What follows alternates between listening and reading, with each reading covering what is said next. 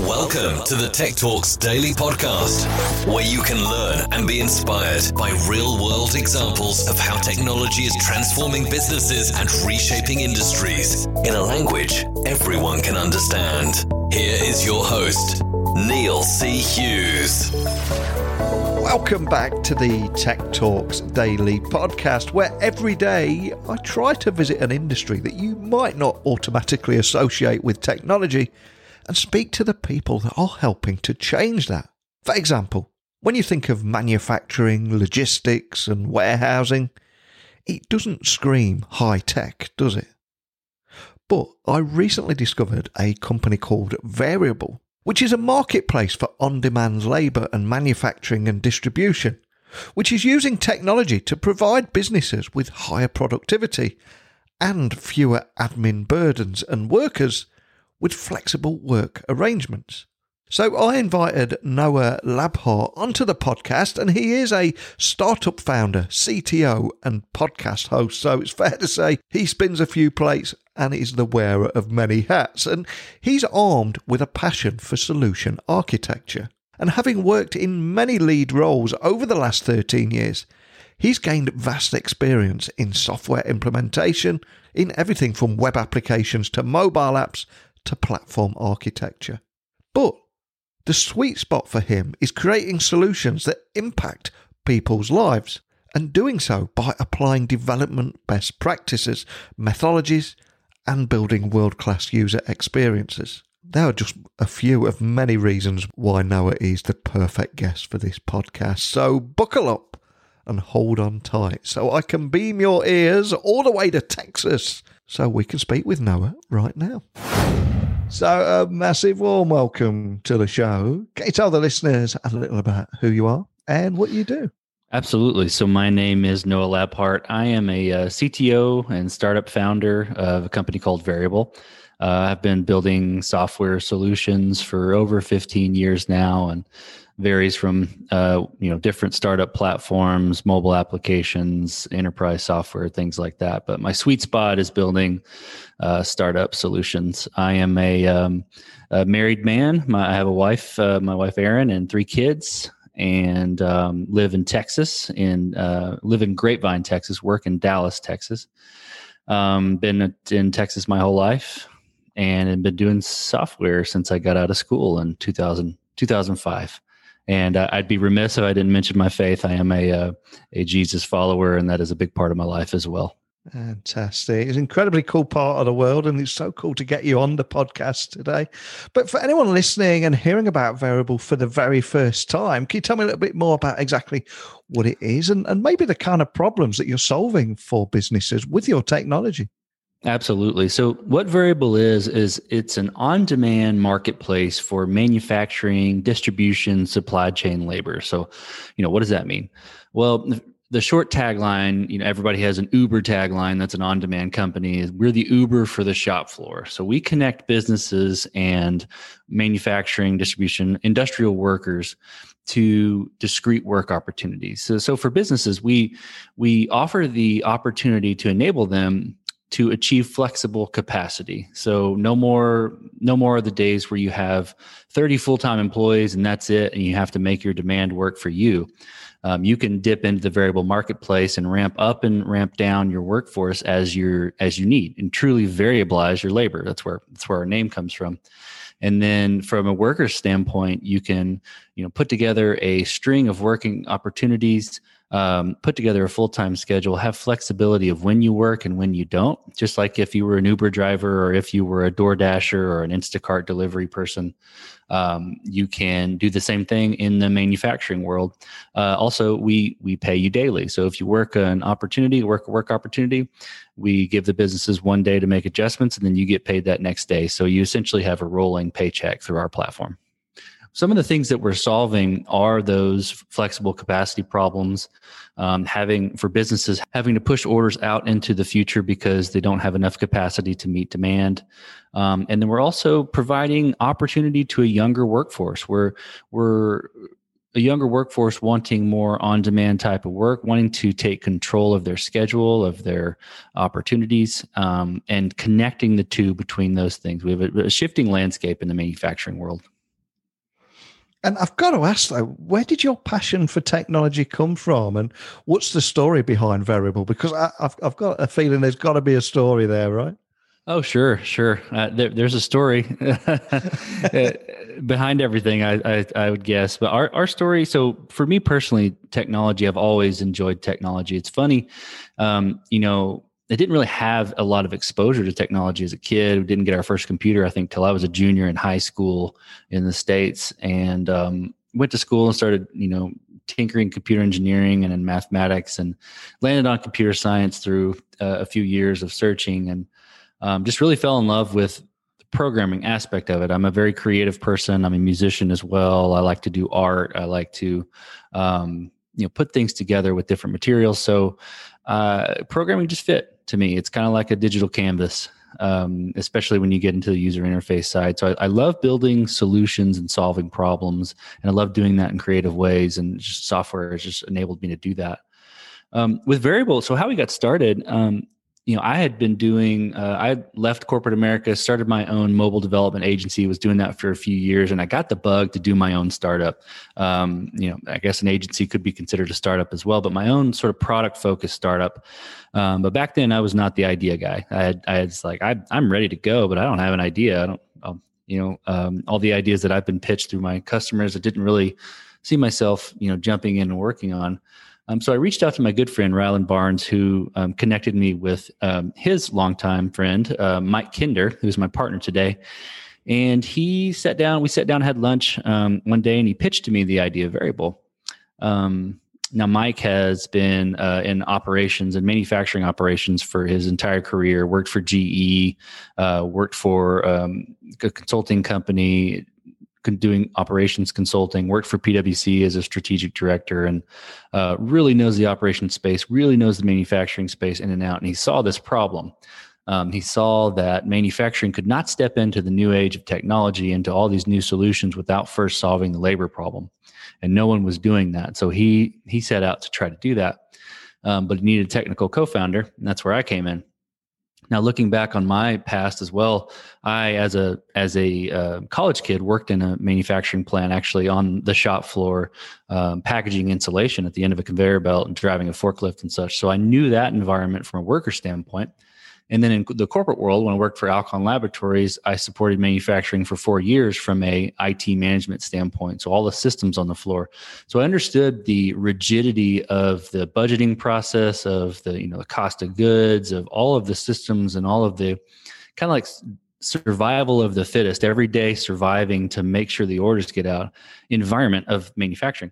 So I saw the need for this solution. And as soon as he pitched it to me, I said, I can shoot holes in startup ideas all day, and I can't find a hole in this one. Let's do it.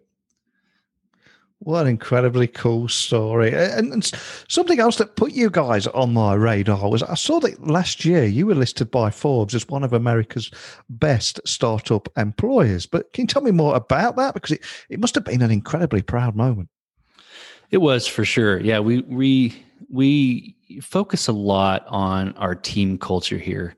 And, I think a lot of times team culture can be associated with, the perks of the office, right? Or the benefits you get of being on the team. What we really focus on is bringing people on that want to make a difference, and bringing people on who work with a minutes and hours mentality. That's a huge saying we have on this team. And the third thing I will say too is a work-life harmony. You hear the term work-life balance thrown out a lot, but we believe in work-life harmony. And that means if we got a lot of work to do, we're going to work hard and we're going to get it done. If we don't have a lot of work to do, we're going to go spend time with our families, and we're going to balance things that way. So we really focus a lot on team culture and making sure that the people come in that work for us are really keyed into the vision of what we're building, keyed into moving fast, trying things, succeeding, being smart, but also, balancing their life with their loved ones, their interests, and things like that. Love that. And I'm curious, what lessons did you learn from your experience in building an engineering team, especially an engineering team of non-CS grads too?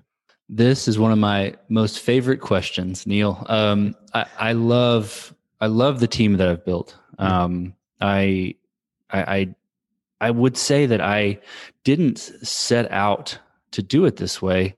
It happened to me, and I'm thankful that it did. So I started to build my team with non-CS grads, so as you mentioned, so people that have non-computer science grads but have gone to, say, a boot camp or learned some practical programming skills. And what I learned is I started to bring these people into my team. One, they were hungry to learn. They were hungry to build. They wanted to create something that was theirs. They longed for autonomy. They longed to come in and improve themselves, yes, but also to create something that was game changing. And that grittiness, that hunger is very difficult to find in either a fresh CS grad or a senior team member that has been around for a long time. So that combination of, I have this new industry, I am a smart professional because I've been around for a while, just not in programming, but I'm excited about programming, was just the perfect formula for the type of team that I wanted to build. So I kept doing it. I partnered with a local boot camp here in Dallas called Dev Mountain, and started to, really work with them to build my pipeline of employees. And what I love about them is they have the skills to build software and the skills to create things and create software that solves problems, but they have a view of the world that is not typical of a programmer, if that makes sense. So, I've worked with a lot of programmers who are amazing people, who are amazingly smart, but they don't see the world outside of the ones and zeros. They don't see the world outside of what they're programming at the moment. What I love about my team is that they're people first, and then the programmers, or they're developers second. And they look at our solution from the lenses of our workers and our businesses first, and our internal teams, which is sometimes a very difficult thing for a CS grad to do in my experience. So I'm very proud of the team that we've built and the work that they're doing.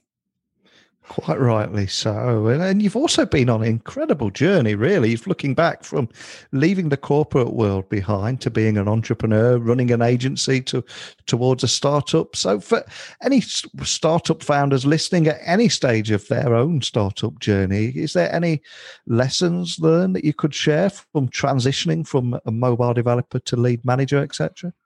Oh, so many lessons. I think there's a handful that come to mind. One that immediately comes to mind is to do it and don't wait. I'm not saying don't be smart and don't take calculated risks, but don't waste your time. There's many times where I look back, and I'm grateful for the journey that I've had. But I kind of wish I would have started a little sooner.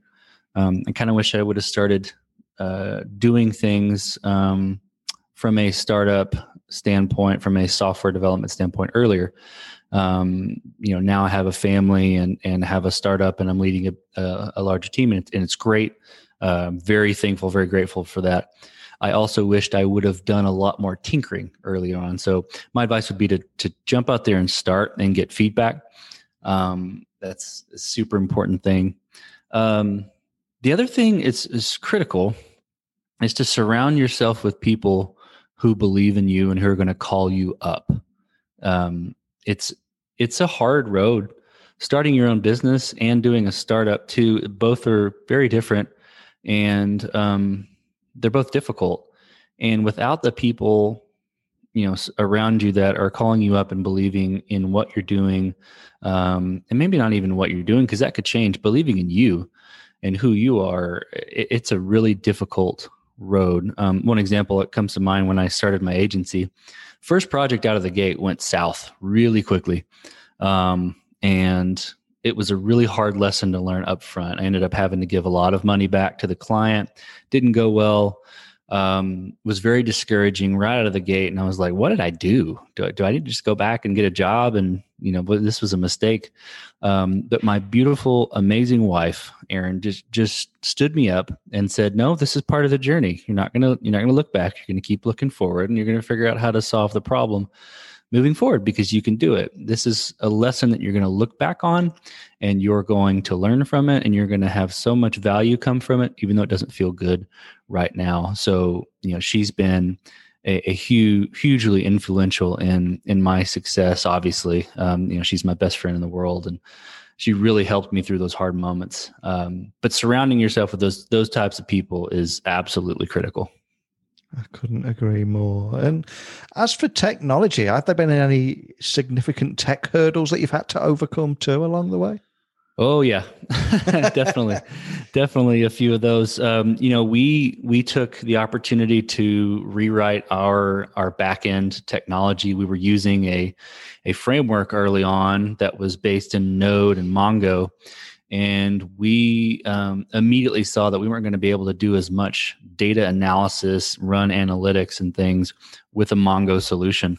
So we ended up basically creating our own back end about a year in.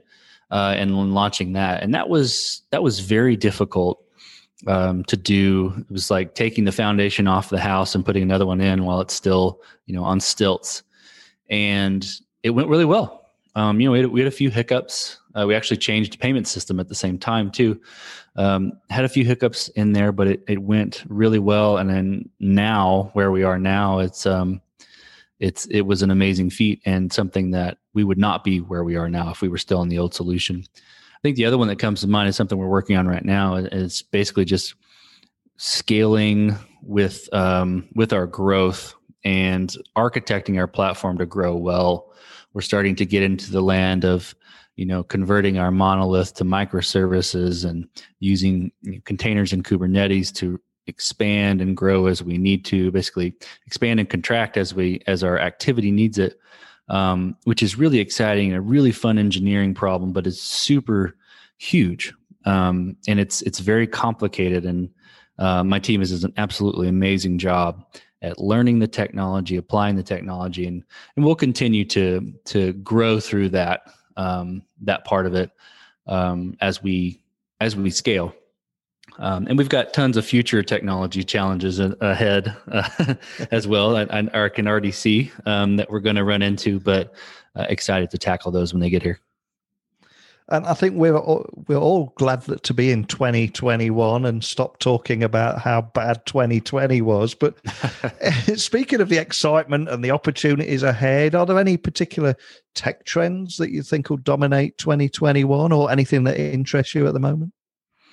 Oh, that's a great question. I think I have been fascinated with the whole serverless idea, with AWS Lambda, things of that nature. I think that's going to probably take off for some of the smaller solutions. I think it's already been kind of taking off, but I don't see an application for us yet, at least right now.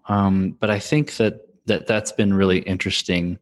I think that from a manufacturing standpoint, so that's my world, so I can talk about that. From a manufacturing standpoint, I see the industrial world drifting towards that digital factory, that industry 4.0, the buzzwords everybody talks about, where there's going to be an interconnected set of systems that control manufacturing, and they're going to be cloud-based, and they're going to be horizontally connected and vertically connected with the supply chain. And it's already starting to happen. It's happening a little bit slower probably than I would have expected, but it is moving in that direction, and I'm excited to see more of that. And what about you, and indeed Variable Ops? Is there anything you can tell us about what you're going to be working on this year? I appreciate you probably can't share too much, but is there anything you can? Sure. We can share a bit. We're always, always something that's in our purview is maintaining a tight core product that is built for operational purposes. We build our marketplace for on-demand labor specifically for these industrial environments, specifically for operational tools, to be an operational tool. we are going to be focusing on trying to add in more automation, more integration into some of these manufacturing systems so that you have an end-to-end solution related to your real-time data, your sales orders, your metrics on the shop floor, to your on-demand labor as well. So imagine if you could, put a sales order into your ERP or into your enterprise system, and it flows into the variable system along with labor metrics, and it calculates how much full-time labor you are already covered and then how much on-demand labor you need for that week. With our system, then you could automatically post those opportunities into our marketplace. And then using your labor pool or using some sort of autofill technology that we have in our platform, people would automatically be assigned to those opportunities and then just show up. So basically the people show up when you need them based on your sales order. So that's sort of the dream for us. And we're going to try to make that come to life in a more sophisticated way this year, along with continuing to make our platform more robust as we scale across the U.S. And something else I've got to mention before I let you go, you sound great. I've got a good ear for a microphone as a podcaster, a decent sounding microphone as a podcaster. So I've got to ask, can you tell me a little bit more about your podcast too? Because before you came on, I did a little bit of research and I noticed you had one. So can you tell me a bit about that? Yeah, absolutely. Thanks for asking. Yeah, I'm sitting here with my ATR 2100 right now plugged in, and I have used these for a while. So Code Story is my podcast. So where I interview, tech visionaries sort of about their human stories of building world-changing technology. You hear stories about startup founders and how the ups and downs they went through in building these successful businesses. For example, one influential show for me is How I Built This with Guy Raz, a fantastic podcast. Love how Guy Raz narrates a story and really, asks great questions. And what I wanted was something like that for tech, to tell me, okay, you're a tech person, so your hammer and nails is the frameworks you use and the technology you use. Yeah, we'll talk about that a little bit, but we'll talk about too, like how you made the decisions you made when you built your MVP. What did you cut out and why? And, how did you deal with those things? And did they, bite you in the butt later? And how did you scale? And how did you build your team? What did you look for in those people to indicate that they were the winning horses to join you? Because there are bad hires and good hires. How did you make sure that they were good hires? And, what are you most proud of? And tell me about a mistake you made and how you responded to it. And, tell me about the good things, but tell me where you screwed up too.